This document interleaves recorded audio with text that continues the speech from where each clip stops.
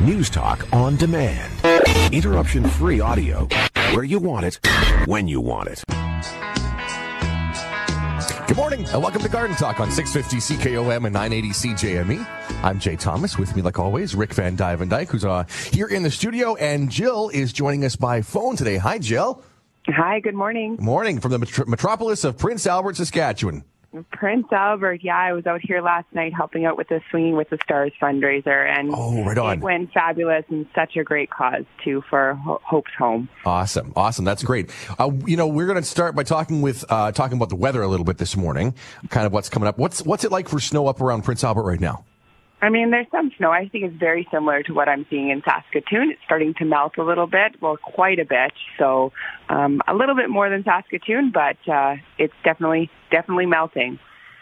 I think this week we're going to see a big change when they're talking about, what are we talking about, Jay, for the end of the week? I think we're seeing maybe in the plus temperatures. I think, what did I see, a +5 or something like that? Yeah, we're talking like by Thursday +1, +2, then 0 at the end of the week. Yeah, and then Regina is probably even that's Saskatoon. Yep. I think in Regina it's a little bit nicer than that. It always kind of is.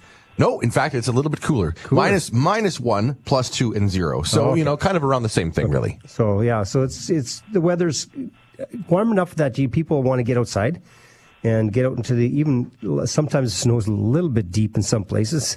I thought it was going to be a little warmer, and then you could start pushing snow around. So that's one thing we can think about, is that once this weather does start warming up, now's the time to start remembering about leveling out the snow evenly around the house as well. So, and what's important too is that if you notice, probably you'll notice already, on the south side of your homes, the snow is melting away. Because, when it was getting close to, 0 in a couple times here, then all of a sudden up against the house, it could be +2 or 3 or 4, right? Yes. With the reflection of the sun off the house and the windows. So the snow melts away. So if you have any plants along there, now's a good time to be able to take a little bit of snow and push it back over top of it. Oh, okay. It's going to melt again, obviously, as soon as it warms up again. But at least it'll protect those plants, because this week we had some warm days, but then we had some -18s with wind chills to -24 this week. Yeah, at least. And then there was some wind chills of -30 almost, actually. Yeah, so you got all those plants out there that are uncovered. I mean, I have lots of places, even on our acreage, where, a little bit of dirt showed up, and all of a sudden, boom, the snow disappeared in that area. Yep. So I had some little junipers in there. I had to go and, cover up those again. What was left of them, I mean. Yeah, that's a good point, Rick, because it's usually the freeze and the thaw in the early fall and the early spring that's what usually harms your perennials. So it's really important that you're keeping an eye on those temperatures and covering up your plants, especially if we get really warm and on those south sides and you start to see some new growth happening. And this time of the year is when the sun's getting higher in the air, and the sun's getting a little bit more intense, that's when you see the browning of your evergreens. So if you have a problem with that in the past, where your junipers or your cedars are turning brown, now you can still take some burlap and wrap them around, and if you start seeing any starting to brown at all, because they've just run out of moisture in their needles being all winter and being dry in that. And so now is the time to wrap them, because it's not the cold that turns them brown, it's the hot. It's the sun, especially in March and April, when the ground is still frozen and the roots can't take moisture up yet. Well, I mean, go ahead, Jill. Sorry. Do you have any tips, Rick, for wrapping those cedars when you haven't put a stake in the ground? Yeah, just wrap it right around the tree itself. That's all you can really. Doesn't matter if it's tight. No, it doesn't matter. Do you want to use the burlap that they use for wrapping, because it's not a tight woven burlap? It's open so the air it can breathe, so the heat gets out. That's the key. And normally what I like doing is that in the fall when I put it on, I like to have it 6 inches off the ground so the snow can get right down to the ground. But right now, if you're going to wrap now, the snow is going to be there, right? Because that's what you get. You get reflection off the building, or you get reflection off the snow going up and hitting the needles of the junipers and cedars and that. That's where you get the burning. And so if you just wrap the tree, just take your burlap and wrap it right around. That'll be perfect for this time of the year. Yeah, I can definitely tell that the sun has now changed, though, because the deck on the back of my house faces directly south, and there's no snow anywhere on the deck. Yep. I haven't had to shovel it for a long time. Yep. It just simply is gone. My driveway, however, on the other side of the house faces north. Yep. That's the one I wish I didn't have to shovel, because it's still icy and everything like that. So just couple little things you can do when it's still warm enough that you can get out there and, even put the boots on and take a walk around in the snow, and just to cover up some of those plants that are up against the house on the south or west side, whichever side the snow is melting off the worst.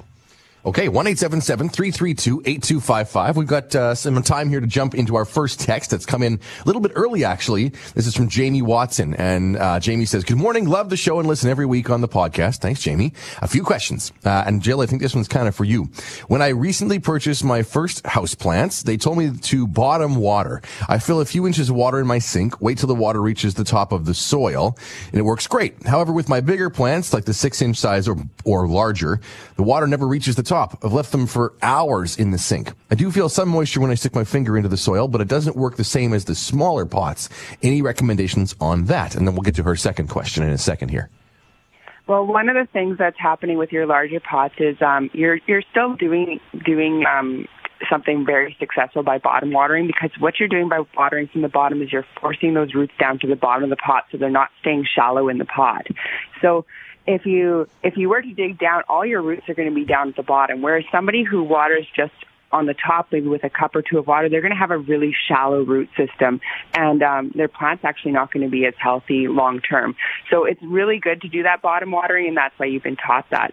Now, you can do a combination of both. So every once in a while, put a little bit of water on the top and then also bottom water. I find that bottom watering is more successful for thorough watering.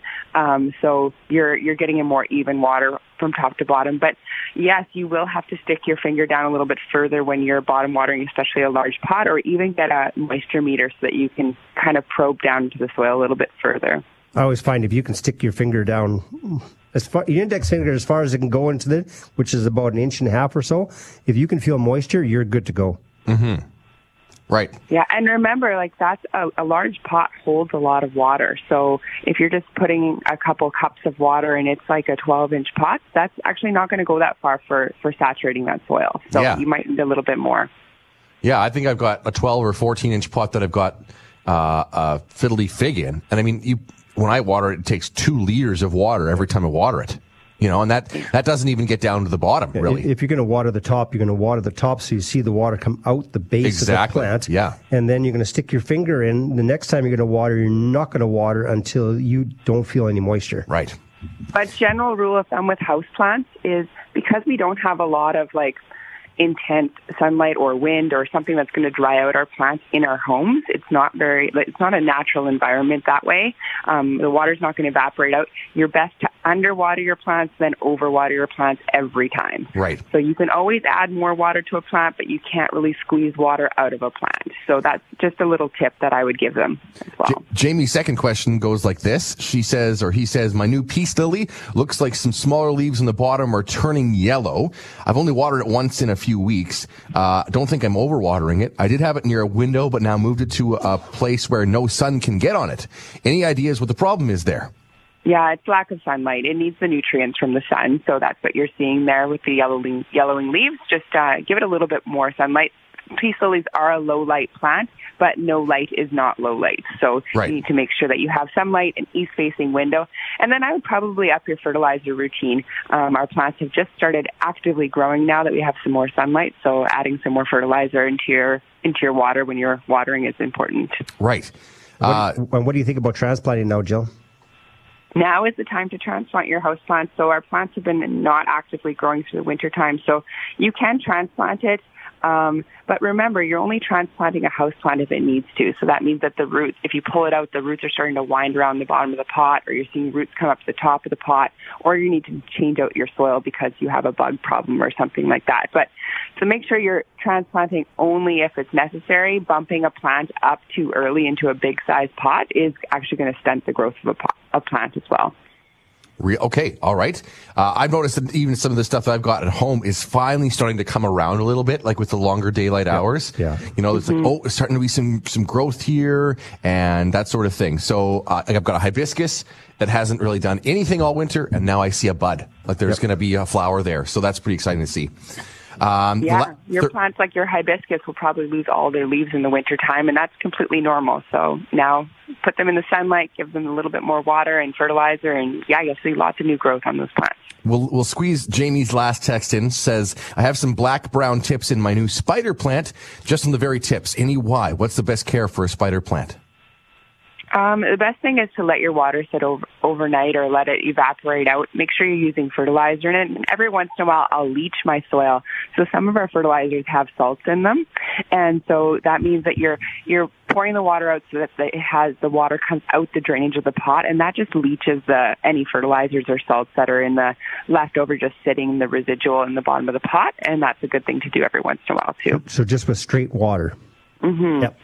Okay, we're going to take a quick break. We're going to get back to the text line in just a moment. But besides that, you can always join the conversation by calling 1-877-332-8255. You can call that number, or you can text that number. We'll get your text on as well. I'm Jay with Jill and Rick. This is Garden Talk on 980 CJME and 650 CKOM. Welcome back to Garden Talk on 650 CKOM and 980 CJME. You can join the conversation by calling 1-877-332-8255. You can text that number as well. And we've got some good texts that have come in. You can tell people are getting a little bit of cabin fever because they're starting to call us and text us, and they want to know more. They're itching to get things green, right? Well, I know things are getting cabin fever and itchy because tomorrow we lay out the garden beds. Oh, and Tuesday we start building the garden beds for Gardenscape. That's next weekend. That's next weekend. Wow. I can't believe it's here already. That's awesome. So we start doing that this week and getting things ready. And by Friday when the show opens up, then all the tulips and daffodils and, crocuses and hyacinths and all the shrubs and trees that have been forced out, and they'll be out and for everybody to see. It'd be awesome. What I love about Gardenscape is that, in particular, it's a great show, but you guys, the people who are in charge of it, you guys are part of that committee. Yep. Yeah, right? I mean, you guys move things around all the time. So when you come into the show, it's a different show than it was last year, yep, and the year before, and the year before that, yep, right? And we changed it around quite a bit this year again. So you may see some familiar faces, but it's going to be a whole new experience every time, and I love that. Yep. And there's other things for the kids to do too. I mean, they have the Super Dogs again this year, which they put on a great show for the kids. They're really, really popular. I mean, the kids loved seeing the dogs. Yep. Doing all their agility trials and going through all the different parts of the jumps and through the tunnels and everything else and through the weavy stakes. It's quite amazing what those dogs can do. Yeah, absolutely. So that's great for the kids to come out, but there's lots of, even the things for the kids to do, like the good bugs, bad bugs. Usually university has little things where they have good bugs, bad bugs, so that they can look at different insects on boards or otherwise on some are live. A lot of times they have a live hive going and things like that. Yeah. So there's lots of interactive little things that you can do that the kids can have a good education. I know that basically I think it's a Wednesday and Thursday the Little Green Thumbs come through. So it's in Saskatoon, some of the school kids come through at a certain grade. I think it's grade 4. Mm-hmm. They come through and they have a whole bunch of things with the Master Gardeners and the University of Saskatchewan. We have almost 1,300 kids coming this year. So it starts on Tuesday and Wednesday, and we're going to be planting up little tomato plants. Oh, there you go. Wow. Awesome. Awesome. Fantastic. Okay, well, let's go to the text line. We'll talk a bit more about Gardenscape in a little bit here. We'll cover some more of that. This is coming from Trevor and says, planted sunflowers with the grandkids. They're at the 4-leaf stage, about 5 inches tall. When should we separate into bigger individual containers? My tomatoes are also in the 2 and 4-leaf stage. When should a fan be turned on to make them dance? Yeah, as soon as they germinate. As soon as they germinate. So we actually want the fan sooner than that. You can go in the 2-leaf stage. You can start having that fan moving. Okay. So that's important. Having that fan there as soon as possible is the better thing to do. So if Trevor's listening right now, go get a fan at this moment. If you have a little dome on, as soon as you take that dome off, as soon as you get 80% germination, then dome comes off, fan goes on. Fan goes on. Yeah, there you go. Absolutely. And as far as separating them, it's not as much about the leaves, but it's about the roots. So if you can sort of pop them out of the container, and you can see that the roots, maybe you don't want them to get to the stage where they're winding around each other in the pot, but you can start seeing them towards the edge of the pot. That's when you can start separating them. Yeah, okay. And sometimes they have them in a big tray. And sometimes you just use a little tiny little spoon, and then you can just transplant them that way without disturbing them too much. Okay. Yeah, but the biggest thing is don't put them in too big of a pot too fast. Yep. It's really important in order to keep them small and not stretched, to let them grow and let the roots hit the side of the pot, and then plant them up to a bigger size. Again, let the roots hit the side of the pot, and then continue to do that. Yep. All right, this is from George in Saskatoon. Our spiky cactus is in a 5-inch pot, but it's spilling over with smaller babies. Should we now be putting it into a bigger pot, and what kind of soil do we use? Well, with your cactus, they don't like to be in a very big pot at all. So keep them as squished as possible in there. You can take some of those babies out and transplant them into another pot. You'll want to use a succulent and cactus mix, or if you're mixing your own, you can add some sand and perlite to the soil as well, about 1/3, 1/3, 1/3, and with the potting mix, and then that will be sufficient. Okay. Looks like we've got a call, so let's go that way right now. In Saskatoon, Brian is joining us on the line. Hi, Brian. How are you? Good morning. I was wondering, calcium supplements, at what stage for tomatoes? I also plant green beans and cucumbers. Would that be beneficial to that as well? Absolutely. All your vegetables benefit from calcium, and all the other micronutrients as well. That's why when you use, Jill and I were just talking about that the other day about using an organic type of fertilizer, even with the flowering plants, right, Jill? How much better, more vibrant they look than just using a regular fertilizer. Yeah, no, I was wondering at what stage of the plant's life would you start giving that calcium? Like the stuff I bought, it's kind of crystalline, mixed into a liquid. Yep. And it said give each plant 6 or 8 ounces. Now, when would I start doing that, and how many times a year should I do that? Okay, you're growing these indoors, I would assume, right? Is that what you're saying? No, I usually get them the bedding plants. Okay, you can actually put some fertilizer right in the rows right when you plant them out. Right. You know, when you dig your little holes and plant your bedding plants out into the garden, you can actually mix some fertilizer in the soil right when you do it, and then also on top of that, after that, you can go probably about every week. Depends how much you water. You know, it depends. That's really the key. But you can go anywhere from every 7 to 14 days. You can add some more of that organic fertilizer to your soil bed as well. Yeah, but I would suggest starting. Do you think that would help eliminate bottom end rot somewhat as well, or? Bottom end rot, I mean, yeah, the bottom end rot, that's key is for bottom end rot is consistent watering. That's the number one, okay? Calcium is a secondary. It still helps stop called blossom end rot. Stop that as well. It makes the plant more healthy so it can resist it. But the key is for blossom end rot is to be consistent. Don't go wet, dry, wet, dry, wet, dry, wet, dry. When it's hard, when it's hot, because you're always pouring the water to it and then it dries out and you're pouring the water to it.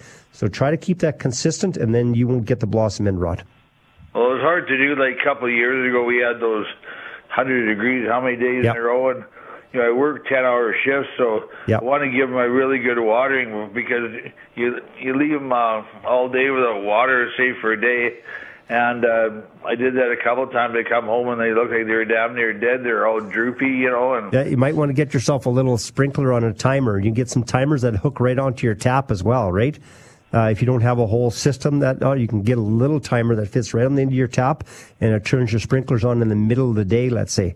And that's fairly inexpensive, or? No, they're not that expensive now. They're coming way down, and a lot of them just work by just a little battery or whatever else, and so they're very easy to use, and just put it right on just below your tap, and then your garden hose fits to that, and then on the end of your sprinkler, and then it can do it in the middle of the day when you're not there. Well, thank you, Rick. You guys are the best. Okay. Thanks a lot, Brian. Take care. 1-877-332-8255 is the number you call, but we're just about out of time here. We got to go to our news update right now for everybody, so hang on tight. That's on the way, and more to come with lots of texts as well. I'm Jay with Jill and Rick Van Dyke. This is Garden Talk on 650 CKOM and 980 CJME. Welcome back to Garden Talk. I'm Jay with Jill and Rick Van Dyke. All right, we've got a whole bunch of texts to get through, which is great. I think, like I said before, people are getting the itch, so here we go. This one is from Dale in Laird, and he says, "Good morning. I want to cut down my grapevine yard this year and replace where the vines grow up. What time of year should I cut them down, and how high up off the ground or the snow cover?" Yeah, so basically you can, anytime in March, April, you can cut them down. Not a problem. And basically, I like to leave, like if you look at the vineyards, they cut them down to about 3 feet off the ground. Okay. Right? But they want more stump, right, to be able to there's the big old stumps that have been there for, a long, long time. And a big root system. Root system, right? So, I mean, you could cut it, if you want it faster growing, then leave 3 feet there, and then from there, it'll just bud out and take off again. Or if it's up 10, 12 feet high, you only want to take it in half, that's fine too. Whatever you want there. You literally could take it down a foot off the ground, but it just takes longer for it to fill in. Right. That's all. Right. Okay. Daryl in Saskatoon, text us 1-877-332-8255. I've got lilacs in my new to me yard. I don't think they've been pruned in years, if ever. Yep. When can I cut them back? How much? If I do this spring, I'm guessing I'll miss a year of blossoms. That's correct. So now March and April is the time to do it as soon as the snows allows you to prune them. Yep. And then give it a good pruning, because if you're doing a major pruning, you want to do it when it's dormant. Okay. If you're doing light prunings, you want to do it after they finish blooming. Then that way they put new growth on, and they bloom on that new growth next year. So I had experience with a lilac hedge I had with an old house in Prince Albert years ago, and it was awful. It was 12 feet tall. Yep. It had to come down. We actually cut it down to about 6 inches off the ground. Okay. Like right down to nothing. Yep. Because what was nice about that is then I was able to control how it was shaped as it grew up. That's right. If I was to leave it down to, say, 8 feet, you're left with still a pretty ugly looking thing. But but in that case, it probably took about 3 years to get the blooms back. I think it did. It might have been the second year we had a few. That's right. But the difference is, though, that then you can shape that plant into what you want it to be. Exactly. And so I could keep it into a nice hedge, it would get spring flowers, and all that's great. Don't you wish we could rejuvenate like that? Exactly. I'm tired of this arm. I think I want a new one. So that's the option too, is that if you go down really far, then you get rid of all that ugly old wood in the middle, right? Because you're doing a major pruning, you want to do it when it's dormant, and now it's like in the month of March or the very first week of April. You don't want to do it at all when any buds are starting to come out of that major of a pruning. So do it anytime now. Okay. This is from Rose in Saskatoon. I received a potted azalea last month, Jill, and it's beautiful and covered in blooms. I hope to keep it and move it outdoors. When's the best time to transplant? Can I do it now and just keep it inside, or do I wait until the blooms die before trimming and transplanting? I would probably enjoy it with the blooms on it now and just don't touch it. If you transplant it, you might get some bloom drop on it. After it's finished blooming, then I would transplant it up into a larger pot. When you pull it out, that pot it's going to be quite root bound, and that's how they get them to bloom, is by forcing them in quite a root bound pot. So you might want to bump it up to a pot about 1 to 2 sizes bigger in diameter. Now, you can enjoy that outside in the summertime on like a south or west location outside. Just make sure that you pot it in some good potting soil, or if you're putting it right into the garden, I would actually just put that pot right into the ground, dig a hole, and then you can take it up and put it back inside in the fall, because it's not hardy here. You're going to need to bring it in before it hits frost. Right. Okay. All right. We're going to keep going with our text line, 1-877-332-8255. This is from Brad, who's in Dundurn. Is it still okay to prune apple trees? And can you explain the process again, please? Yeah, apple trees. Actually, this is the textbook time to prune apple trees is in March. Okay. And so get out there and, basically what I do is I take any crossing branches. That's what I look at first. I'll take suckers out. I'll take the suckers on the base, and then I'll take any crossing branches that are rubbing against each other. I'll take one of them out, and leave the other one. What I'll do then is I might take any what I call water sprouts. So that's a branch that goes out of the side of the trunk and turns and goes straight up through the middle. That one's usually going to cause a lot of problems for the other branches as the plant grows. And then as the tree gets to the top, a lot of people want to what I call pollard, or top the tree down, because they want the apple trees lower down. They want the apples lower down so they don't have to reach so high for them. Right. What I always say is that for a healthier tree is that don't top the tree, but just thin the tree up there. So you know how it forks off into 2 or 3 branches? Trim 2 of them. If there's 3 of them, trim 2 of them, leave 1. Or if there's 2, just trim 1 and leave the other one. And then that way you're thinning it out, so you're letting more light into the tree itself. You get more apples down below, and then you're not causing this great big, because every time you top the tree right off, you cause these water sprouts, which grow 3 or 4 feet tall. And wherever you cut one branch, now 2 branches or sometimes 3 come from every cut. Right. Now you've created double or sometimes triple the problem you had the year when you pruned, right? And then all those big leaves that are on those new branches, and so they just suck all the energy out. So they do that in the orchards. They prune them back, but what happens, they have arborists that go through during the season and keep the tree thin so that it doesn't grow into a massive nest. Okay. So they're doing it continually. So they're not letting it get back into a nest after you trimmed it. So if you want to do that, that's okay. But if you're only going to prune it once every few years, thin it rather than top it. Right. Okay. Get yourself one of those long poles with a basket on it, and you can pick all the apples without leaving the ground. Yes. It's an apple picker. It's an apple picker. It works really well. Yeah. They're not expensive. Exactly. Yeah. All right. Okay. Let's keep going on the text line. 1-877-332-8255. This is from B in Hudson Bay. I'm wanting to start rutabaga in the house, and I'm getting mixed info. Do they need light to germinate? Do they need heat underneath to germinate? Should they be covered with a dome till they germinate? Yeah, so with the rutabaga, you want to start it now in the home, and it needs the bottom heat to get going. So that's really important, and also you need to make sure you keep the soil moist. So it's best to do that with a dome in a nice window. As soon as you start to see the germination, that's when the light is really important. So it's the bottom heat to get the germination to pop through, and then it's the light that they need in order to be able to start growing. So kind of a combination of both. The dome, once you get about 80% germination, take that dome off to prevent stretching. So basically the answer is yes for all three. I think she answered her own questions. Yes, all three. Yes to all three. And also adding a fan to keep that air movement around them as well. Right. Yeah, that's the last thing, right? Yep. So basically everything. Yes, do it all. 1-877-332-8255. And we'll get to this text, and then we'll maybe get to our break here in a second. I have poplars aged 1 to 20 years old. Yep. In a shelter belt. We're thinking of dealing with Septoria leaf spot and canker. Yes. Okay. Should we be spraying with a fungicide? And if so, what do you recommend? Also, can you take clippings from these trees for new trees, or are you just spreading the disease in the future growth? Yeah, as long as you're not taking the cuttings from any disease part of the tree, you're fine, right? But other than that, because canker, once you get the big knots into the stems, I mean, now it's in the bloodstream of the tree and it's to the end of that branch, right? Okay. But now's the time of the year to take your poplar and willow cuttings and, about pencil thickness, about 6 inches long, right? And then put them in a fridge, and then you're going to plant them out, later on in May, right? But other than that, yeah, you can use copper sulfate. That's probably the best one you can use. You can use some lime sulfur as well, but I mean the lime sulfur we use for black knot and stop from the choke cherries and the maydays from spreading. But the canker is probably best off to use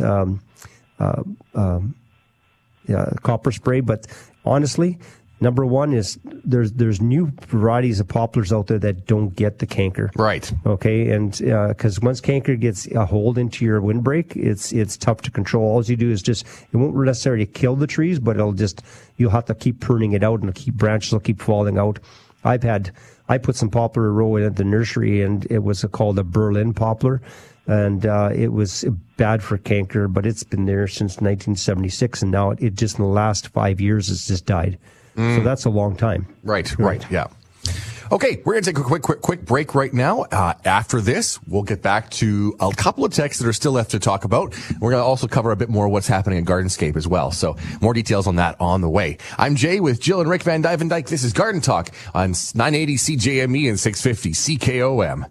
All right, and last segment here at Garden Talk. I'm Jay with Jill and Rick, and Jill is on the phone. She's out in Prince Albert right now. We've also got a few things we want to talk about with Gardenscape, a couple texts, but we've got a call to get to. First off, going out to Estevan right now to talk to Joy. Hi there, Joy. Hi. Hi there. What's your question for us? My question is, I have a hibiscus plant, and I was wondering how to start another one off of that. Like, can I take a clipping and start it in water? Yeah, so you can do it a couple ways. You can take a clipping. You want to take a clipping about a centimeter under a node and cut it on an angle. A node's where the leaf comes out of the stem. Make sure you got about 2 nodes on that. You can stick it in some water, or you can stick it in some rooting hormone and stick it right into the soil too and let it root that way. There's a few different ways you can do it. So a couple centimeters below a node? About 1 centimeter below a node, yep.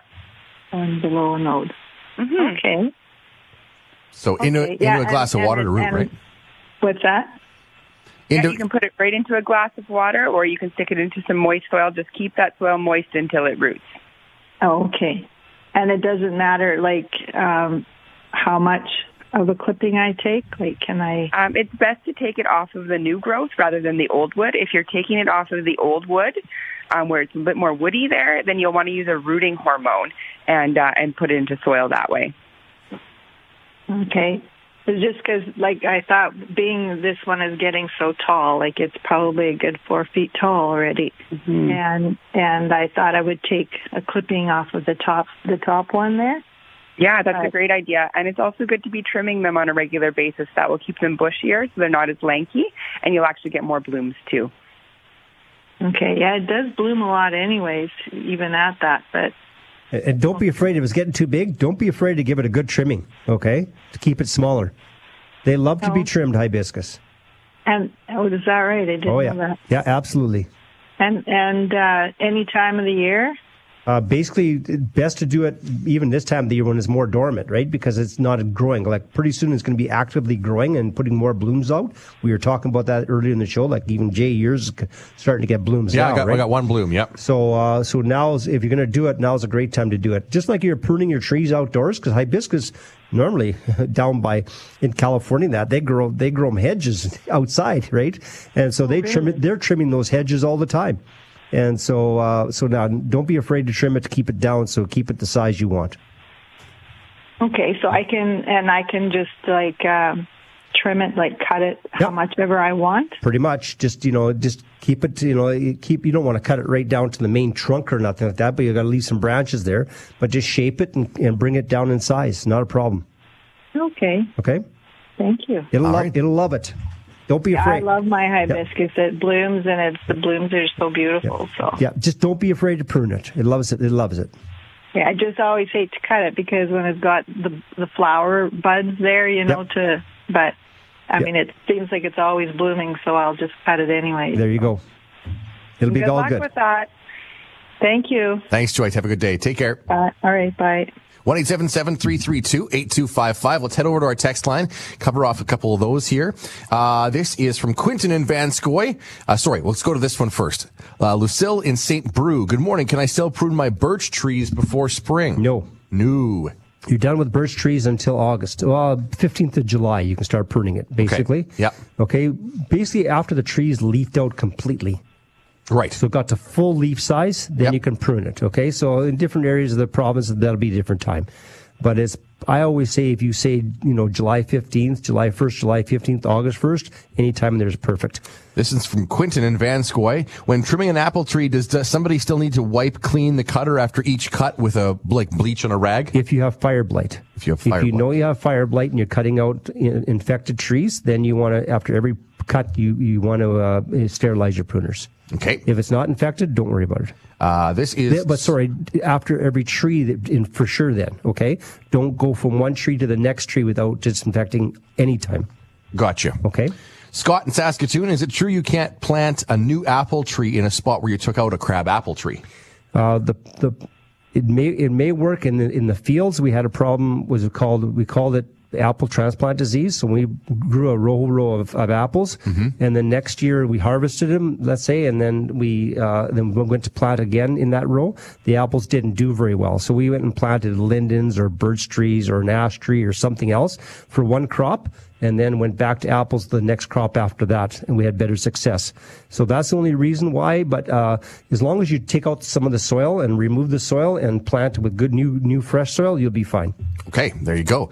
All right, let's go to our text. That's pretty much it for text today. We want to finish talking about Gardenscape coming up next weekend. Yes. So this is, if you haven't heard about this, and I'm sure a lot of people who are listening to our show regularly have heard about this, but it's an incredible backyard living trade show, and it's one of the biggest ones around. Are there many others like this around, Rick, anymore? Not straight garden. Right. There's home shows, garden shows. Home and garden. There's lots of home and garden. Right. But this is straight garden. Right. So you're going to find a lot more people really dedicated to the flowers, the shrubs, the trees, landscaping, that sort of thing. Yep. And of course, there's going to be people who are going to talk about outdoor living as well. Some of that stuff, right? There's all that. Anything to do with outdoors, not just plants. It has to do with barbecues, has the hot tubs, anything to do with a backyard. Right. Okay, or front yard. Yeah, or front yard. Exactly. It's also a great time that if people have questions, they can take a picture of their plants, bring it in. There's going to be lots of experts like arborists there. We'll be there from Dutch Growers. The University of Saskatchewan will have experts. All the societies will be there. Yeah. So if you've got some burning questions, bring your phone, take pictures, bring a sample in a little bag if you want to, and we have lots of experts on hand who can help at Gardenscape. Yeah. You can always talk to people and brag a little bit too. Like, exactly. I've got 26 blooms on my... Well, at the horticulture societies, they love doing that, right? Yeah. And so there's the horticulture society, there's the orchid society. Yeah, my orchid. Yeah, that's right. The perennial society. There's a whole bunch of them out there. Lily Society. So yeah, lots of fun to learn lots from different people there. So it's a family-friendly event. I highly recommend that, if you've got nothing happening next weekend, is, make a plan. Doesn't matter where you are from Saskatchewan. Go for a nice family road trip. The show is running Friday and Saturday and Sunday. I know there's a lot of horticulture societies from out all different parts of the province. They usually put together buses. Yeah. And then all drive down together and have fun. Okay. Friday, Saturday, Sunday. Check out gardenscapeshow.ca for all the details. There are also some webinars, University of Saskatchewan. If you can't make that, we'll cover off at next weekend as well. We got to run. So thanks, Jill, for joining us from Prince Albert. Thank you. And otherwise, thank you, everybody else, for listening to us today. Catch you same time, same place, live next weekend. I'm Jay with Jill and Rick Van Dyke. You've been listening to Garden Talk on 980 CJME and 650 CKOM.